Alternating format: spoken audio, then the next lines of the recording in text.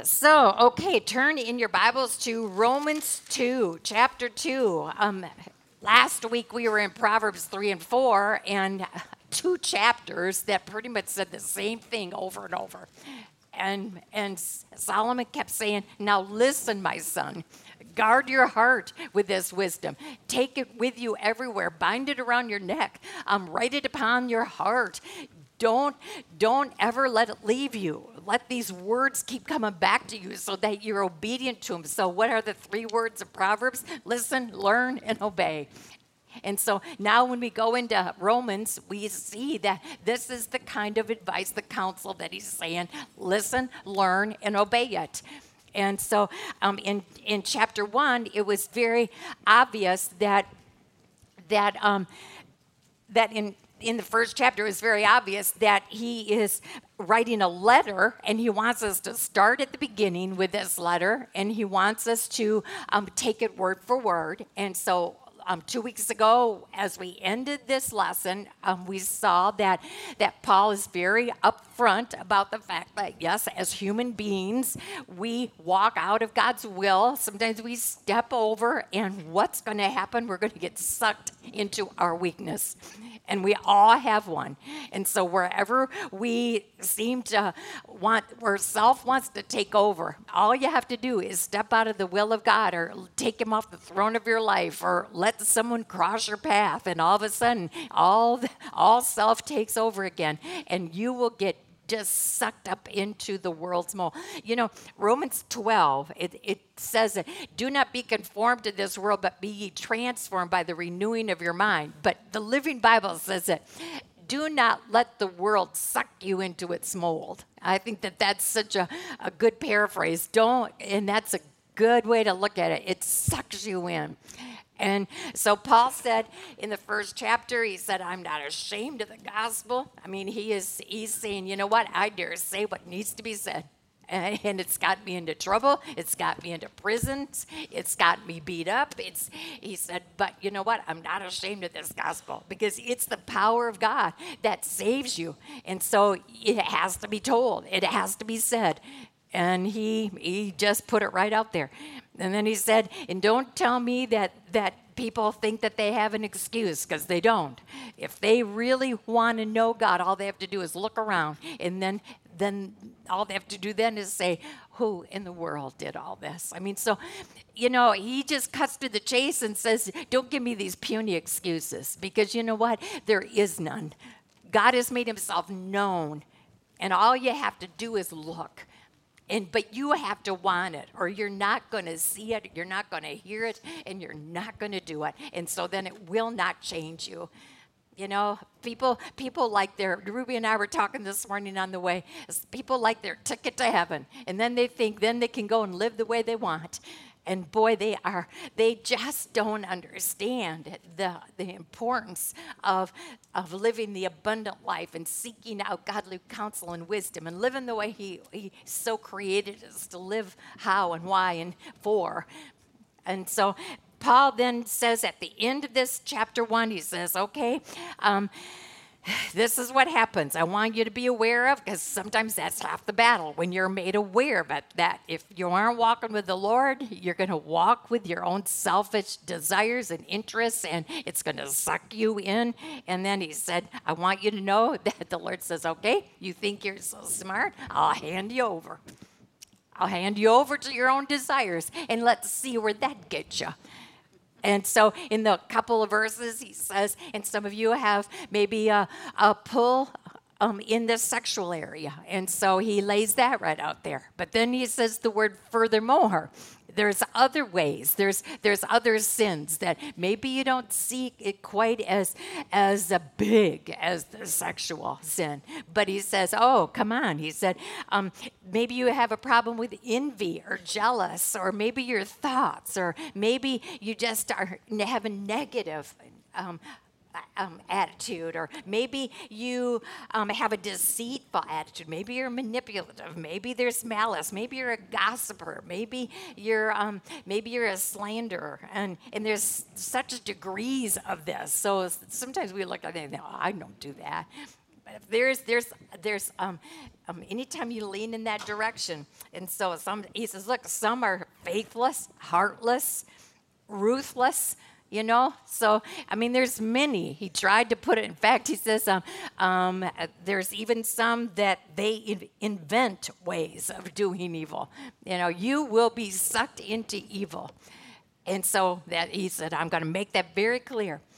And then today he says, okay, this is in his progression of this letter. He's saying, all right, now let's say you know someone who has veered off course and they've been sucked up into their weakness. Now, he said, I have to now talk about this subject. Because this is sometimes the tendency of religious people. They then think it is their job. And it is, and that according to Galatians 6. And that's why I had you look. There's Galatians 6 that said, if your brother or sister, if someone that you love has fallen into sin, Paul said, you are to go to them with gentleness and respect. Otherwise, be careful that you don't fall into the trap of, maybe pride. Because maybe, self-righteousness looks like I'm a little superior. I'm a little better. And, oh, man, I didn't do what you did. And you be really careful. So, yes, we are so commanded to, if someone, and, out of our own heart, you would think that we would want to help somebody who has gone off the path. But do we put our arms around them? I had that with a couple that I shared with you a little bit about, and their child has fallen into a very noticeable sin, and they were telling me how they write him all the time, but he doesn't want to open up any of their letters. And I said, well, what do you put in those letters? Well, we just try to remind him that what he's doing is wrong. And I said, well, you know what? I wouldn't want to read him either. I wouldn't open him either. He knows that already. So, do you ever just send a lot of unconditional love and grace? That's called undeserved favor that you received at the cross that they so need desperately.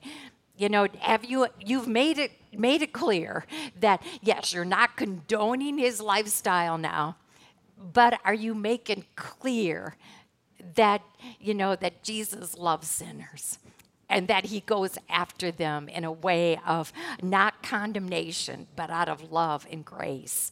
And so when Paul talks about Galatians 6, he says, yes, some people need to be, and you should want someone in your life. You should want someone in your life that loves you so much that if they see that you're caught up in yourself and in your weakness, that they come along and say, you know what, maybe you don't even notice this. And I'm only going to tell you once. I'm not going to tell you again. And maybe you know it and you're okay with it, and then that's your choice between you and God. But I am just here to say, I noticed. If there's anything I can do, I will be glad to help you. There's a difference when you come with your arm around them and you come in at them with the love of Jesus and you come at them with gentleness and respect. But this is not what Paul is talking about in Romans 2. And unfortunately, that's why I asked the question, why do humans get so pulled into that feeling of superiority, or that we look at someone else who's faltered and they're floundering and they're caught in that trap of their weakness. And you come at them, he said, that's why you therefore have no excuse. You who pass judgment on someone else, for at whatever point you judge the other, you are condemning yourself, because you who pass judgment do the same thing. So I know what you're thinking. What's the difference between Galatians 6, when you know that you're supposed to, gently and respectfully come at them and point out to them in case they haven't seen it? Because you know that once sin grabs you, unless you make a deliberate point to get out of it through the blood of Christ, you are heading down. That's why you got to have someone in your life that loves you enough. And I mean, it's never pleasant to hear someone say, oh, I've seen this in you, but hopefully you'll be grateful down the road because they've pointed it to you. But anyway, what's the difference? What's the difference between Romans 2 and Galatians 6? And the bottom line, this is what I kept waking up in the night last night. And the Lord kept drilling this word into my head. What's the difference between judging someone, and we're told not to judge, and then to correct them? And the word is your attitude, your motive. What is your motive? Galatians 6, when you do that, you are prayed up, you are Holy Spirited up, you are ready to have His tone, His fruit, His everything working through you. When you're caught in Romans 2, Paul says, you know what?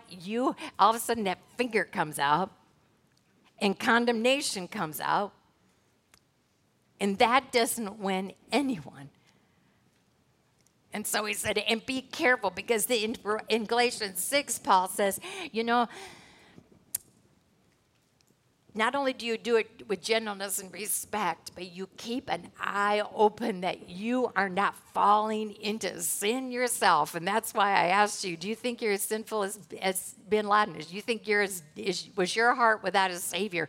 Did it look the same as Hitler? I mean, I really used two people that, we are aghast at their evil. And yet sin is sin in the Lord's eyes. And that's why Paul was so good and firm about, yes, we are to do that, but your motive's got to be pure. Their best interest, you've got to love that person enough, because it is not an easy task to do. But if you love them enough, you'll do it, yes, with gentleness, respect, but also you'll keep your eyes open that you do not have an element of pride or of self-righteousness, because that reeks to high heaven. And so, yeah, it's necessary sometime, but always check who you're doing it for. Self-righteous, well, what's the key word of self-righteousness? What's your kicker? Itself, right? Yeah, righteousness, we love that word. And we know that we're only right in God's eyes through the blood of Christ. But the minute you stick a self in front of that, that's where it all goes to pot. And you get this, there's that human nature, that human pull, that you just feel a little better, a little superior, a little something. And there it just, so I said, what is self-righteousness, basically? I started you right off with the questions about that. What is self-righteousness? And it is simply, when you have confidence in yourself, you have so much confidence in yourself, and it pretty much is all about you.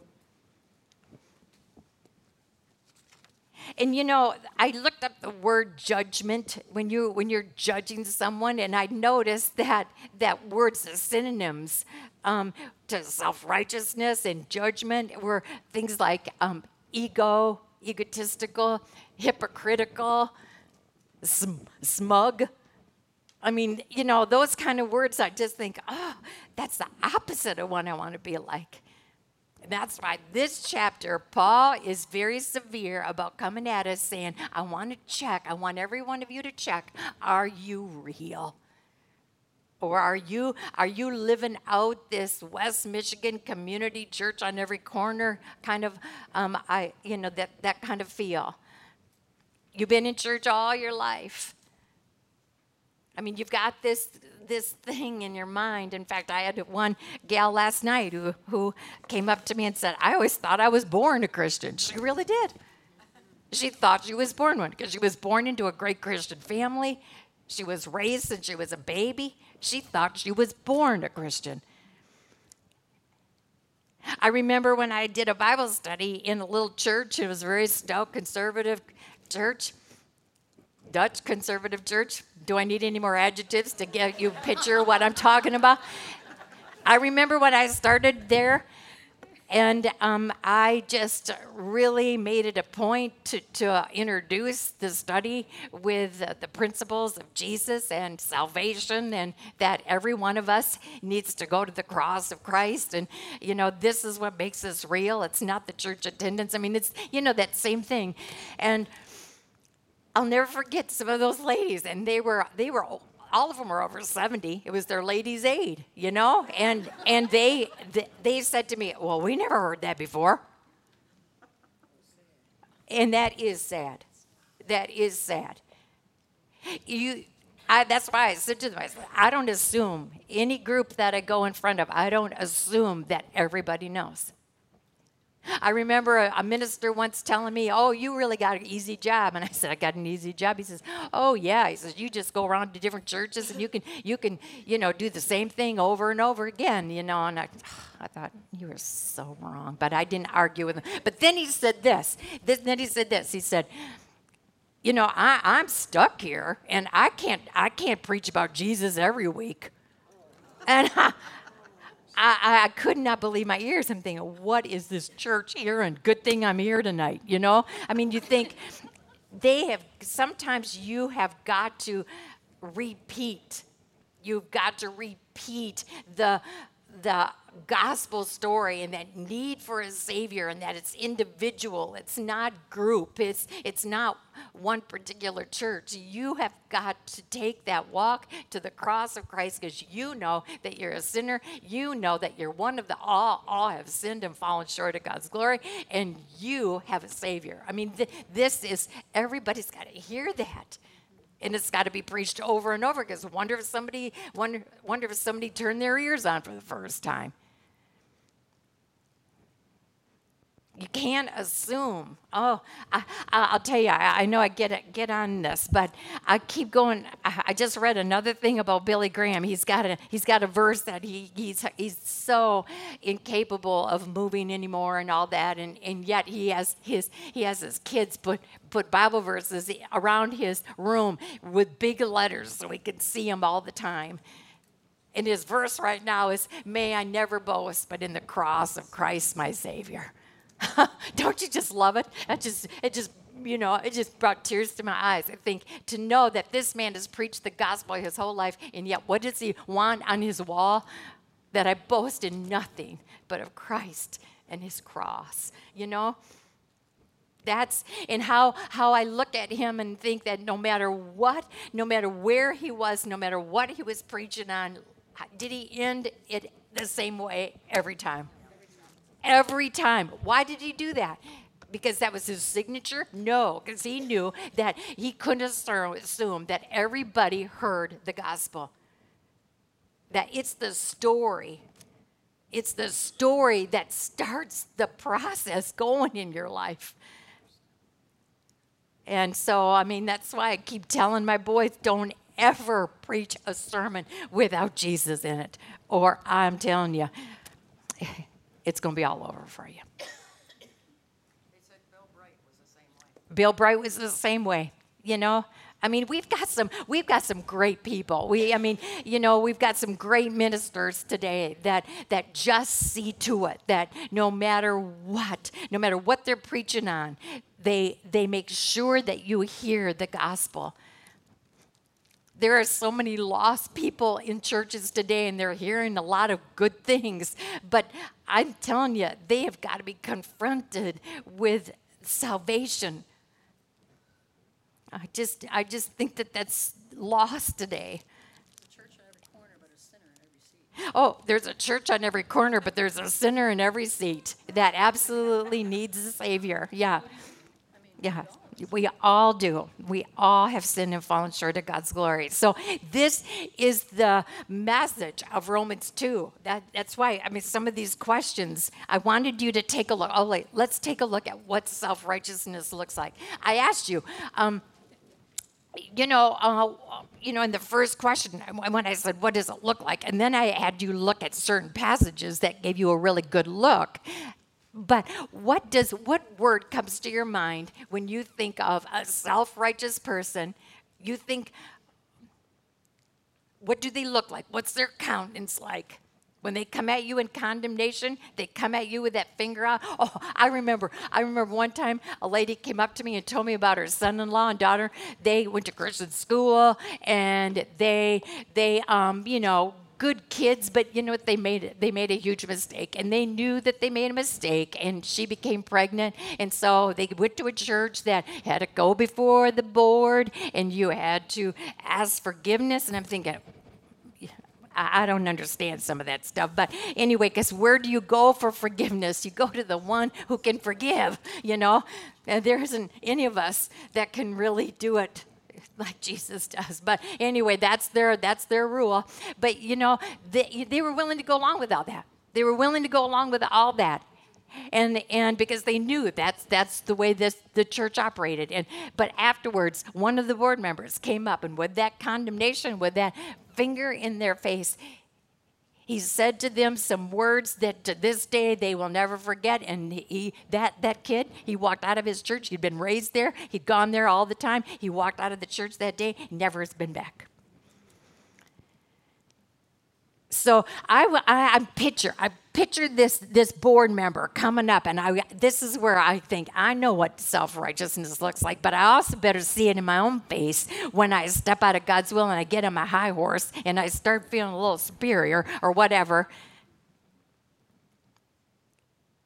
Because, but for the grace of God, you've heard that. If it wasn't for God's grace, you and I, we would all be in the same boat. This I think you turn ugly. I do. I think you turn ugly. I think the most beautiful face can turn ugly when you get that self-righteous look. And not only is it ugly, but it's dangerous because look what it did. Look at the damage it did. And there are so many people that say, I'm not darkening the door of a church, or I've got real problems with the organized church. All it does is tell me, where is grace? Where is unconditional love? What were you won over by? I think of while I was still a sinner, Jesus was willing to die for me. I mean, I think of that. See, this is why, Paul comes down when he says, therefore, you have no excuse. I mean, he is really tough language here, and we'll read it all. But, okay, now, I had you look up Luke 7. Love this story. One of my favorite stories. The sinful woman. The sinful woman wakes up one day and says, you know what, I've had it with this life. All of a sudden, she realized she's a sinner. And she realized that there's someone going around saying that your sins can be forgiven. And she decides that today is her day. She knows that Jesus is around, and she's probably hoping he's going to be among thousands. But she finds out that he's going to be at Simon the Pharisee's home. And you know that is by invitation only. And you know that Jesus is there only for them to pick him apart, trying to test him, trying to stump him. So you talk about it's just reeking with self-righteousness. And yet she doesn't say, you know what, I think I'll try it tomorrow. No, because today is the day of salvation. I mean, the Bible talks about that. Today is the day. Don't put off today don't put off till tomorrow what you can do to today, because none of us knows what tomorrow's going to bring. And when it's something as important as your eternal life is at stake, I would say you get things straight now. And she understood that, and so she walked to that home, and she didn't have her little invitation card, but she got in there because God had a plan and had a timetable for her, and she got in that door. And I think it also because she wasn't going to take no for an answer. Don't you love that? When somebody wants Jesus so much, they don't want to take no for an answer. They are coming no matter what. Oh, she is probably, to me, one of the most special jewels in all of the Scripture. And I don't even know her name. I don't even know her name, because I think down deep we are supposed to put our name in there, because that should be every one of us, that we come to grips with. We need Jesus so badly that we, no matter what, and she gets in that door, and instead of, because remember Proverbs said you keep your eyes going forward, you don't look side to side, you don't look back. Because if she would have looked side to side, what would she have seen? She would have seen the people talking about her, jabbing their ribs, all that kind of thing. You know that they rejected her. Now, what happens if you look at those? If you look right to your left and you look to your right, and if she saw all that rejection, what is your human instinct? I'm out of here. That's right. But with her eyes fixed on Jesus,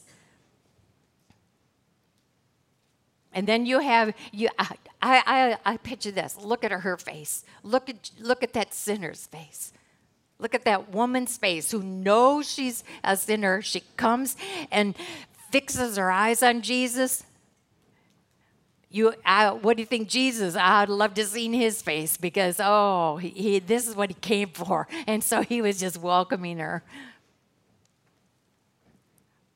She even goes behind him because she's so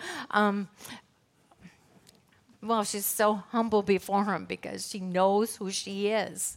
What is humility? It's when you stay in your right place and you keep God in his and you stay in yours. I tell you, you stay humble before the Lord, you don't ever have to think about self-righteousness. It can't happen when you stay in your proper place. Simon the Pharisee. Now, this is where it gets ugly because he is looking at her like probably all the rest of the invited guests. They were all looking at her with that same look.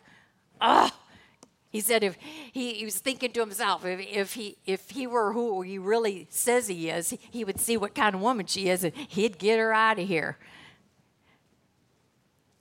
So Jesus tells him a story, Simon. Jesus tried so hard with those Pharisees. He tried every means there was.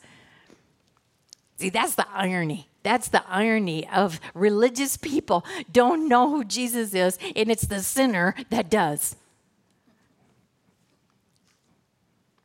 That's why, don't you want your name to be on the sinful woman? Don't you want your name there instead of on the Pharisee? So Jesus tells him this story. There's two men that needed money. So the master loaned one $50 and one $500. And so when he wanted the payback time, neither one of them could pay back. So which man do you think when the master said, I forgive you both, I'll pay your debt, I'll take care of it, which man was the most grateful? And Simon said, well, of course, the one who owed 500. And Jesus said, yeah, you're right. See, the one who knows how badly they need to be forgiven is the one who loves me most. But you know what? Went right over Simon's head. Because you know what? He didn't want to hear it. He didn't want to know. He didn't want to be changed. He wanted to stay stuck in his self-righteousness. And then Jesus went back to the sinful woman and said, your sins are forgiven. Now go live it up. Go live in peace. What a great way to live. Just go. Hey, I took care of the worst thing. You go live it up now because I took care of it for you. And then there was in Luke 11. Look at Luke 11. Jesus tried with this. He tried putting it right smack in front of him, saying, you know what? You are so spit and polished on the outside. But you are full of greed and wickedness. So what does that remind you of? That self-righteousness can even look as spit and polished on the outside, but check their face. I bet these Pharisees and all their finery, I bet their face had no sparkle, had no joy, had no peace, no hope. Like the sinners who've been redeemed, who've been bought back. Luke 15, again, familiar passage. If you picture the face of the Father, you picture the face in this prodigal, son story. You picture the father. You know that he was standing there waiting for his son to come to his senses and come back. And when the son came back, the father didn't say, oh, boy, you better shower first. I mean, this guy probably looked atrocious. He probably smelled even worse. And the father said, okay, look at it, look at the countenance. Was he condemning? Did he have his finger in his face and said, why did you do that? Look at the mess you got yourself into. Look at the consequences. No, this, my son, was lost and is found. That's what real looks like. You want to know what fake looks like? The brother. You look at his face and it just shows dead giveaway. He's probably got that, he's got those wrinkles between his eyes and he's just so upset. And he says to his father, how come you're so excited? He just missed the whole point of his brother being lost and now found. And now, we say, well, you got to consider the fact that you're right. He did stick with his father. He worked hard for him and all that. But come on. The son realizes he's a sinner. He came back. He needs that love and that grace. And old Krabby Pants there, he can't see anything but himself and that how he is mistreated and how he doesn't get all the attention. Look, he gets the fatted calf. He gets the ring. He gets everything. Look at me. I get nothing. When I say Krabby Pants, I mean it because that's what happens with self-righteousness. All you see is yourself. And you could put that in any part of your life right now. Because we all have something. And you can look at it and you can be Mrs. Krabby Pants and say to the Lord, why in the world would you do this to me now? And all this kind of thing. Or you can have the fruit of God's Spirit minister to you and show that can come out of you, characteristics that are so impossible on your own merit, but with the Holy Spirit. And you're going to watch in this chapter where Paul says, you know what, people are watching.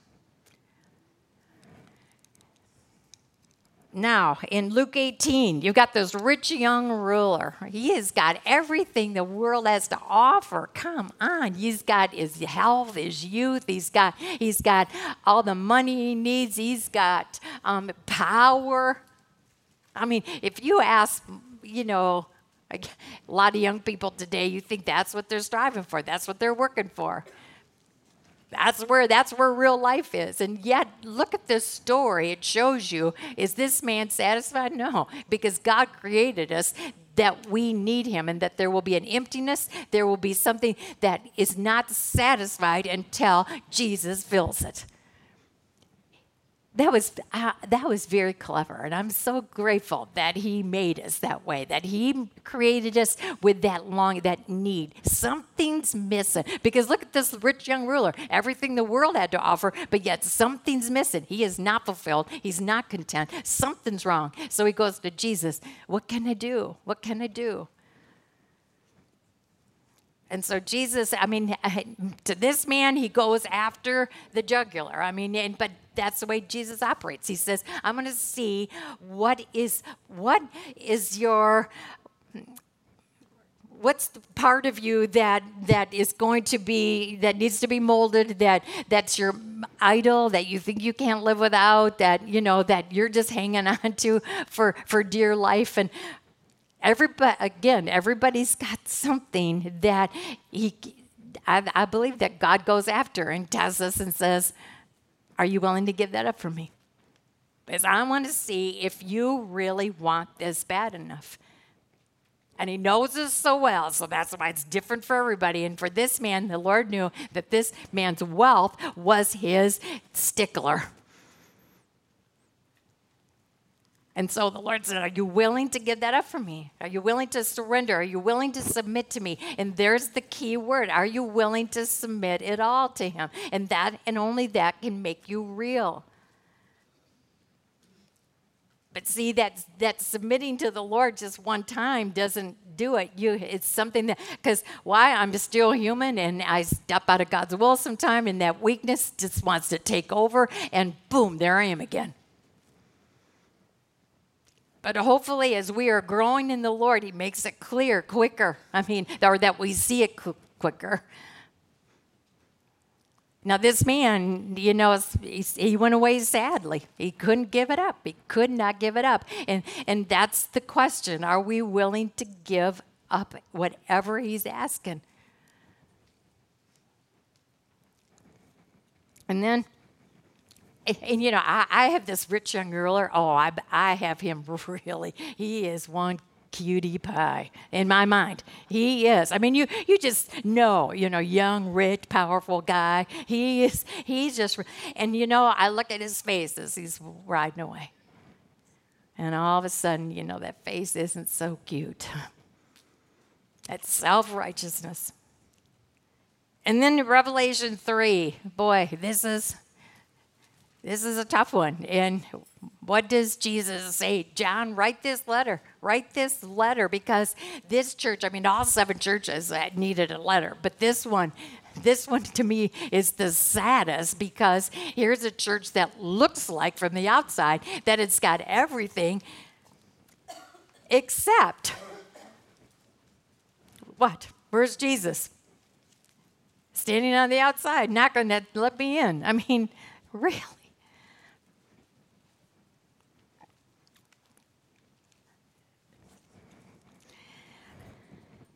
All right. Why did Jesus and Paul come down so heavy against self-righteousness? And as I read more of this chapter 2, you can tell he is sparing no words. And why do Jesus and Paul come down so heavy on this one subject? Is because you know what? When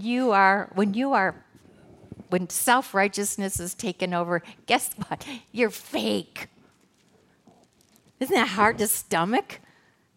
When self is in control, you are fake right now. You are not letting the Holy Spirit take over, and that chills me. When self-righteousness, when that wants to rear its ugly head, that means you think you are self-sufficient. You think, what's the key? And I'm going to repeat just like they do repeat, is that you stay humble before the Lord Jesus. The second you think that you're not. All right, here we go. Now we know that God's judgment against those who do such thing is based on truth. See, God's judgment.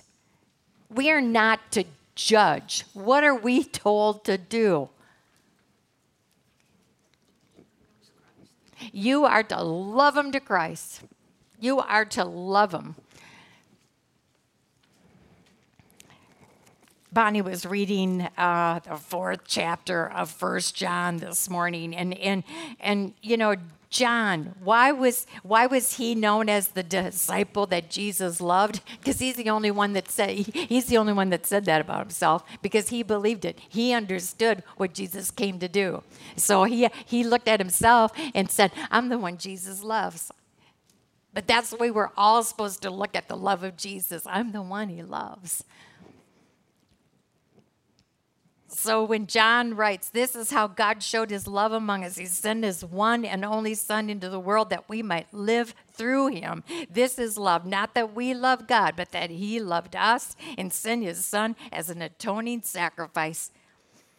We know that we live in him and he in us, because he has given us of his Spirit. God is love. And whoever lives in love lives in God, and God in him. We love because he first loved us. If anyone says, I love God, yet hates his brother, condemnation, finger in their face. Anybody who says that they love God, but they yet hates their brother, he's a liar.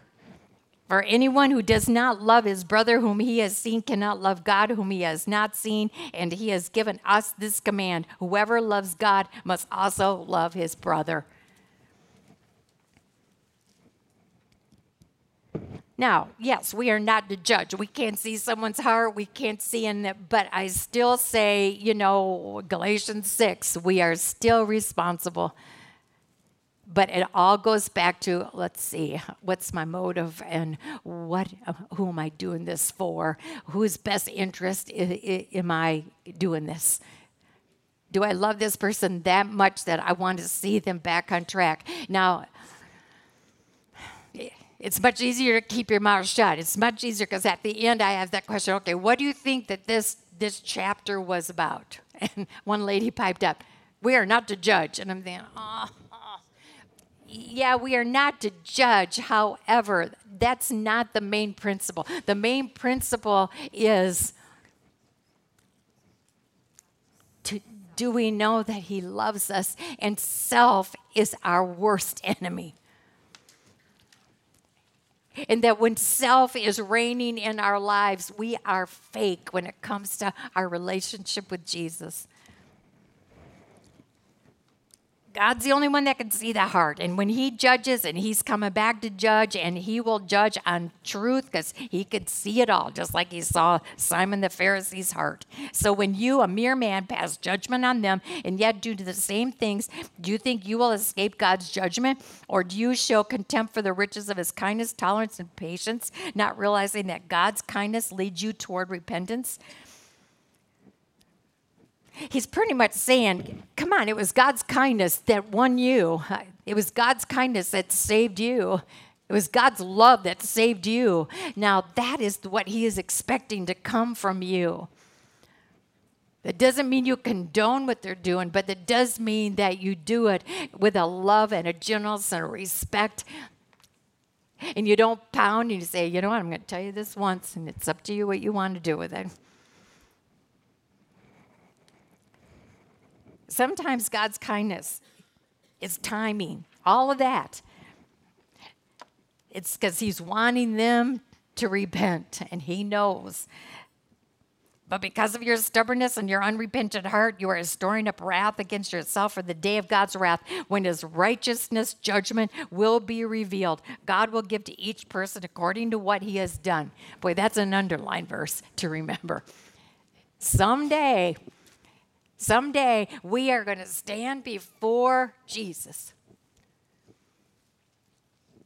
I don't think we think about that enough, that we are going to stand before him. Now I know that we can have our ticket to heaven, but if you don't take this seriously, if you don't take this counsel and listen and learn and obey and make it your life, you're going to stand in front of your Savior someday, and you're going to have nothing to give him.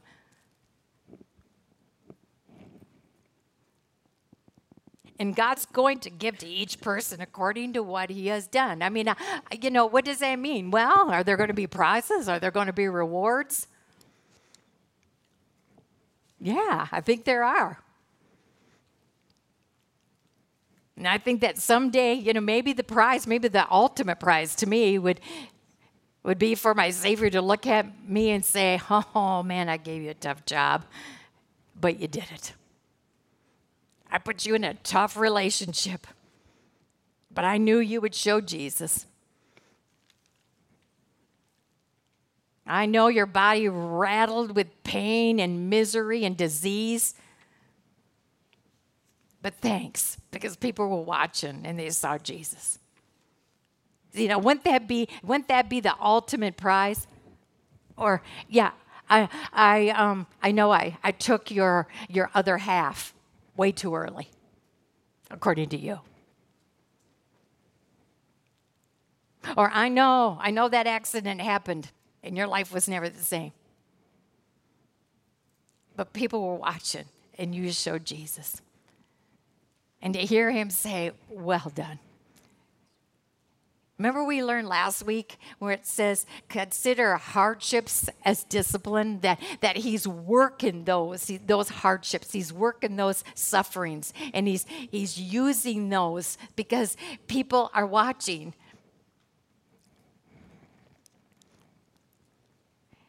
But because of your stubbornness and your unrepentant heart, you are stirring up wrath against. I mean, God will give to each person according to what he has done. To those who by persistence in doing good seek glory, honor, and immortality, he will give eternal life.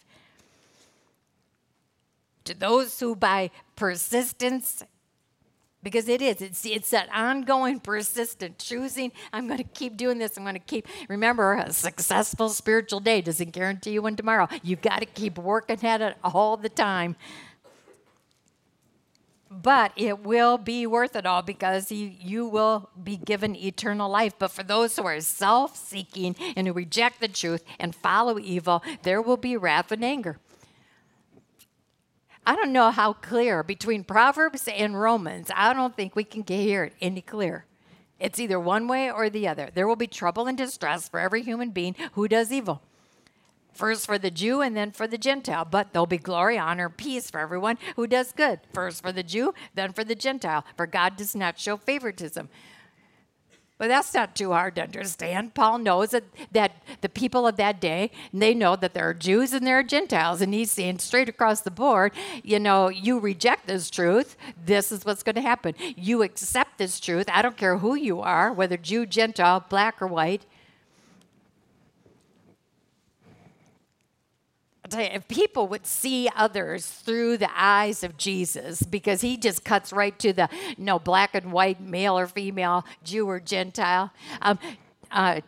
Donna said to me last week, she's making it a practice to, when she sees somebody, she goes after their soul. She looks to their soul. She says, if I am concerned about their soul and speaking to their soul, then I don't see color, I don't see gender, I don't see, and it breaks everything down. And that's why the soul of man is so important.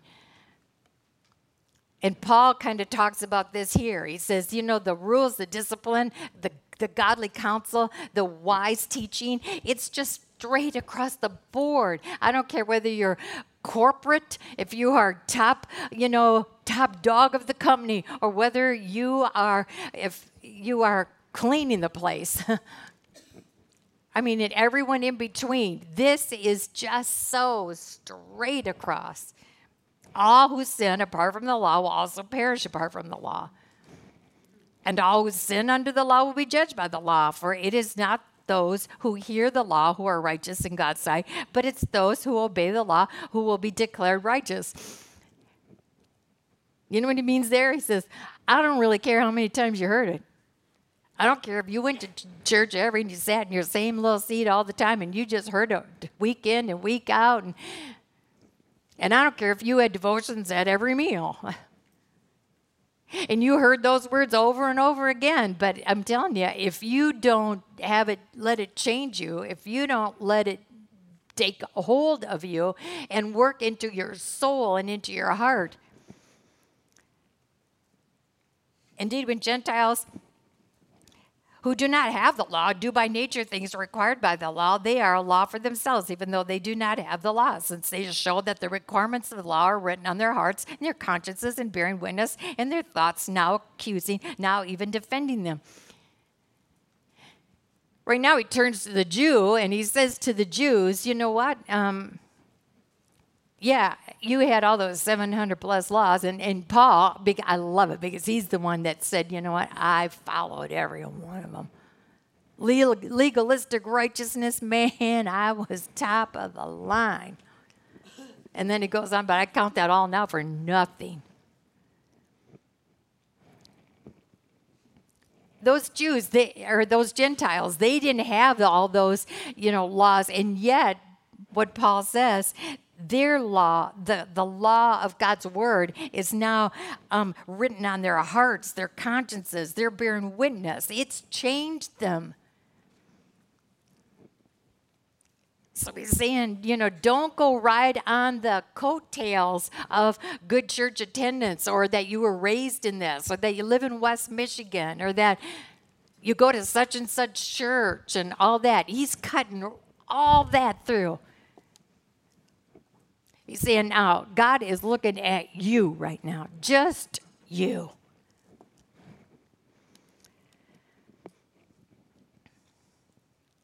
This will take place on the day when God will judge men's secrets through Jesus Christ, as my gospel declares. Paul is saying, I told you. And if you want to be an ostrich and stick your head in the sand and say, oh, judgment, that's not going to happen. Oh, you know what? You got to calm down a little bit. You can't take this so seriously. This is one of the lessons that, it's hard. It's hard to do.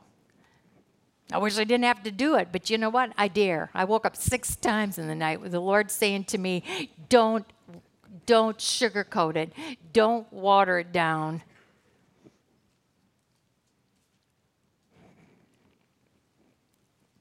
There's going to be a day when God will judge men's secrets. Now you, if you call yourself a Jew, if you rely on the law and brag about your relationship to God. Oh, this paragraph. If you know this will improve in what is superior because you are instructed by the law, if you are convinced that you are a guide for the blind, a light for those who are in the dark, an instructor of the foolish, a teacher of infants, because you have the law and the embodiment of knowledge and truth, you then who teach others. When was the last time that what you're teaching others taught you? Tell you, you can't bring people farther than you are. And I know you can fake it, but you know what? Do you really want to fake it? Do you really want that you and the Lord know? Maybe no one else does, but that fake. You preach against stealing. Do you steal? You say that people should not commit adultery. Do you commit adultery? You who abhor idols, do you rob temples? You who brag about the law, do you dishonor God by breaking the law? This is the line. As it is written, God's name is blasphemed among the Gentiles because of you. Your self-righteousness, you wear that name, but you're walking around in your self-righteousness, and you're as fake as they come. I think Paul is saying, take the name off, because you're doing a bigger injustice by the way you're living and the way that you are not showing love and grace. And this hasn't changed you, but oh boy, you've got all you're in this position, and that one paragraph. I just couldn't believe it. If you're convinced that you are a guide for the blind, a light for those in the dark, an instructor of the foolish, a teacher of infants, you think you are so good. God's name is blasphemed among the Gentiles because of you. Circumcision is value if you observe the law, but if you break the law, you become as though you have not been circumcised. If those who are not circumcised keep the law's requirements, will they not be regarded as though they were circumcised? The one who is not circumcised physically and yet obeys the law will condemn you, who even though you have the written code and circumcision are the lawbreaker. You are the lawbreaker. You can stand there in your high horse and your condemnation, and you can put someone else down because of the sin that they've fallen into. See, the fine line there is that, if you check your motive, if you check your love and grace, then Galatians 6, then yes, we are. If you love someone enough, then yes, we are to lead them back. But more than not, he is saying, you better check this attitude. You better check this self-righteous thing. We know that circumcision is something physically that people still do for health reasons, but that circumcision of the heart that Paul is talking about. Because, Gentiles, that they didn't have to be circumcised. That was not something that they had to do. And later in Paul's letters, a lot of the Jews start a whole new thing with those Gentiles saying, yeah, you need Jesus, but you also need this and this and this. You need the circumcision. And that's where all hell broke loose then. And he deals with that in many of his letters because people in their self-righteousness say there's more than just Jesus and his love and his grace. Circumcision of the heart, it's a cutting away of what? of sin in yourself. Because remember, self is the culprit. To me, self is even worse than my sin because it's myself that caused me to sin. So Ruby. I heard it one time, think of the person that you hate the most or you can't stand the most, and that's really how much you love God. I don't know if you've heard that. She says that, think of the person that you really dislike and that the most, and that is what you really think of God. I mean, that's the real unconditional love and grace coming through. I know that it's just a wake-up call. Some of these things are just good to have us think about that, I thought I was fine, but you know what? He's coming after a portion of my heart today that that needs to be worked on. A man is not a Jew if he's only one outwardly, nor is circumcision merely outward and physical. No, a man is a Jew if he is one inwardly. In other words, he says, come on, think about it. If you're a Jew, you were born a Jew. And there isn't anything, it's not that somebody became a Jew because they were circumcised. No, a Jew, that's a nationality. It's like, the American, or Dutch or whatever. You can, as much as you would like to be something else or whatever you think sometimes. No, you are that. So he says, no, a man is a Jew if he's one inwardly, and circumcision is circumcision of the heart by the Spirit, not by the written code. Such a man's praise is not from men, but from God. So this morning, I just thought some of these questions. Do you remember when you were lost? Do you remember when you were lost? I thought that these questions kind of made you go back to your time where, do you remember when you were lost? When was it clear to you that you were a sinner and that you were lost just like everybody on this planet? And this is what I mean at that real conservative Dutch church. I never thought about that because it never was lost. Oh, yes, you were. I'm sorry to be the one.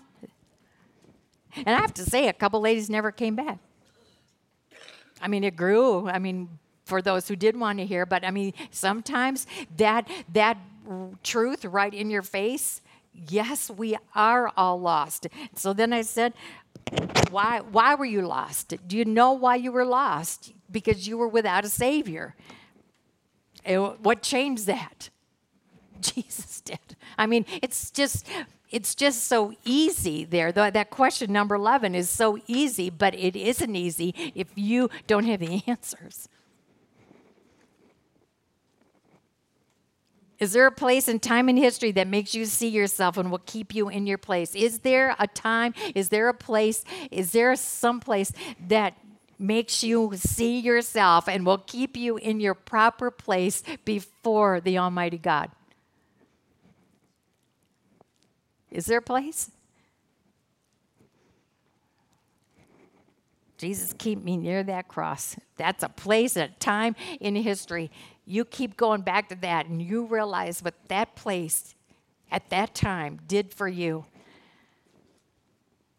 And we've revisited often because what do you seem to get filled? And when you're tempted to go into that self-righteousness or a little superior attitude, or you think maybe you're just a little bit better than someone else, or you want to put someone else, you know what judgment is when you, instead of loving someone back to Jesus, you're talking about them and you're gossiping and you're slandering them and you're saying, did you hear what they did? Do you know what in that does them no good? But you know what that's doing to you? Make you feel a little better because you didn't do that. This is pathetic. This lesson is pathetic, but because it exposes a human nature for what it really is. But there's such a beautiful contrast. There's such a different way that we can change it all. But it's up to us. So what is the theme of this chapter? It's right. He just makes it so very clear. This is about me and him. And he wants to know if I'm real. And he wants me living real Because if not, then I might as well take the name right off my back. Because my countenance, my self-righteousness is going to do more damage for his cause. It's really something to think about. I hope we do today. So have a good week.